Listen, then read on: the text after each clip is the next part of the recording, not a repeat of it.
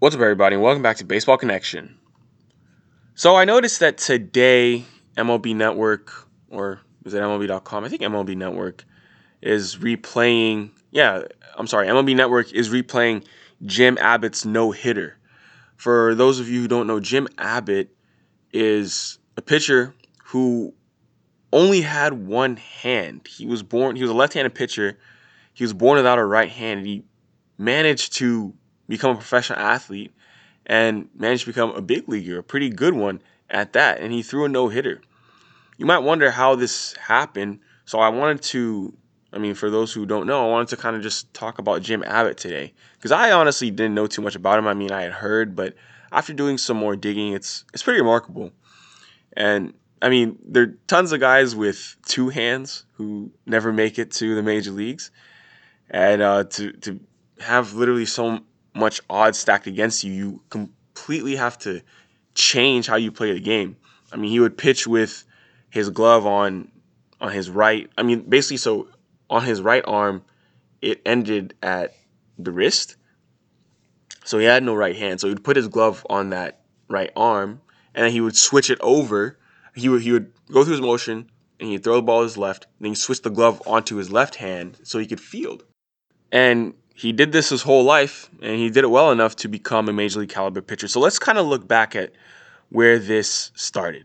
So Jim Abbott is from Flint, Michigan, and he pitched 10 years in the big leagues. But, before that, he was obviously a really good player in high school. He actually hit .427 one year when he was in high school with 7 home runs. He was a pretty good hitter. So what he did when he wanted to hit was that since the right arm ended at the wrist, he would place that right arm at the end of his bat, and then he would close his big left hand around it. And that's how he would hit. And he was a pretty good hitter in high school. He played quarterback on the football team. He was their star quarterback and everything. He was a big kid, 6'4", and he was just finding creative ways to play sports and didn't let his, disability hinder him. So he was drafted in the 36th round of the 1985 draft, but he didn't sign. It's a pretty late round to get drafted out of high school. So he spent the next 3 years at the University of Michigan, and he was great there. They won 2 Big Ten championships. He was their star pitcher and everything. And then 3 years later, he was the 8th overall pick by the Angels in the 1988 draft. So he signs for 8th overall. It's a pretty high draft pick. He makes his debut with the Angels, finishes 5th in the Rookie of the Year, pitches 4 seasons for them. And, in that time, he established himself as a regular. He would throw a lot of innings. This dude was a workhorse, making pretty much every start every year. He was throwing well over 200 innings a year, 211, 243. He was just eating innings right out of the get-go. He actually finished 3rd in the Cy Young voting in 1991, just his 3rd season in the big leagues. And, that was the best he'd ever do. So he would go on to pitch for the Yankees, which is where he just threw for a couple years. But in that time, for 2 years, he was actually able to get the no-hitter, which is what MLB Network's going to talk about today. It's interesting because that no-hitter was against a good Cleveland Indians team. This is an Indians team that had, they were stacked. Kenny Lofton, Jim Thome, Albert Bell, Manny Ramirez. This was Manny Ramirez's, I think it was like his 3rd game in the big leagues. But this was September 4th, 1993. And it was an afternoon game at Yankee Stadium. And it's just a great example. When you watch the video of him getting the last out and you see him celebrating with one hand, it's like, wow, a perfect image of what can just happen with perseverance. You have a guy who had all the odds stacked against him. Now he's like on the biggest stage throwing a no-hitter.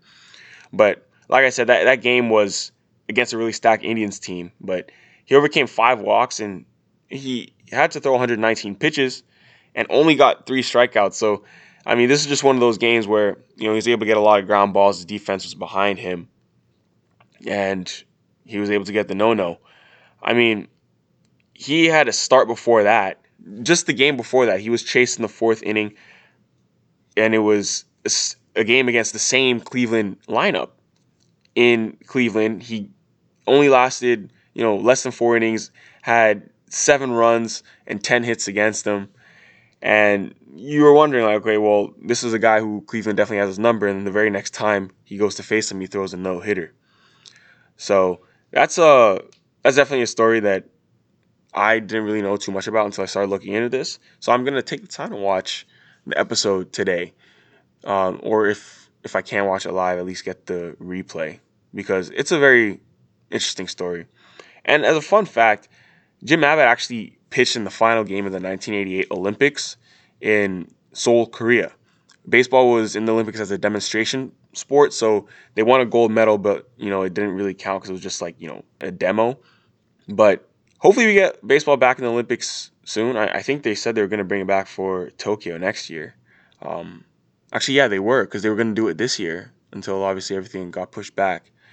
Um, it'd be great to see because there are definitely a lot of countries that would participate now. It's not as if it's just a couple of countries now. We have a lot of countries playing baseball, and that's good. So, for those of you who didn't know about Jim Abbott, I thought I would give you a bit of a background on who he is. His career ended at age of 31. Didn't really play. I mean, he played 10 years, so for me to say he didn't play all that long, I mean, he put together a good career in 10 years, put up a 19.6 WAR cumulatively. That's pretty darn good. Pretty darn good.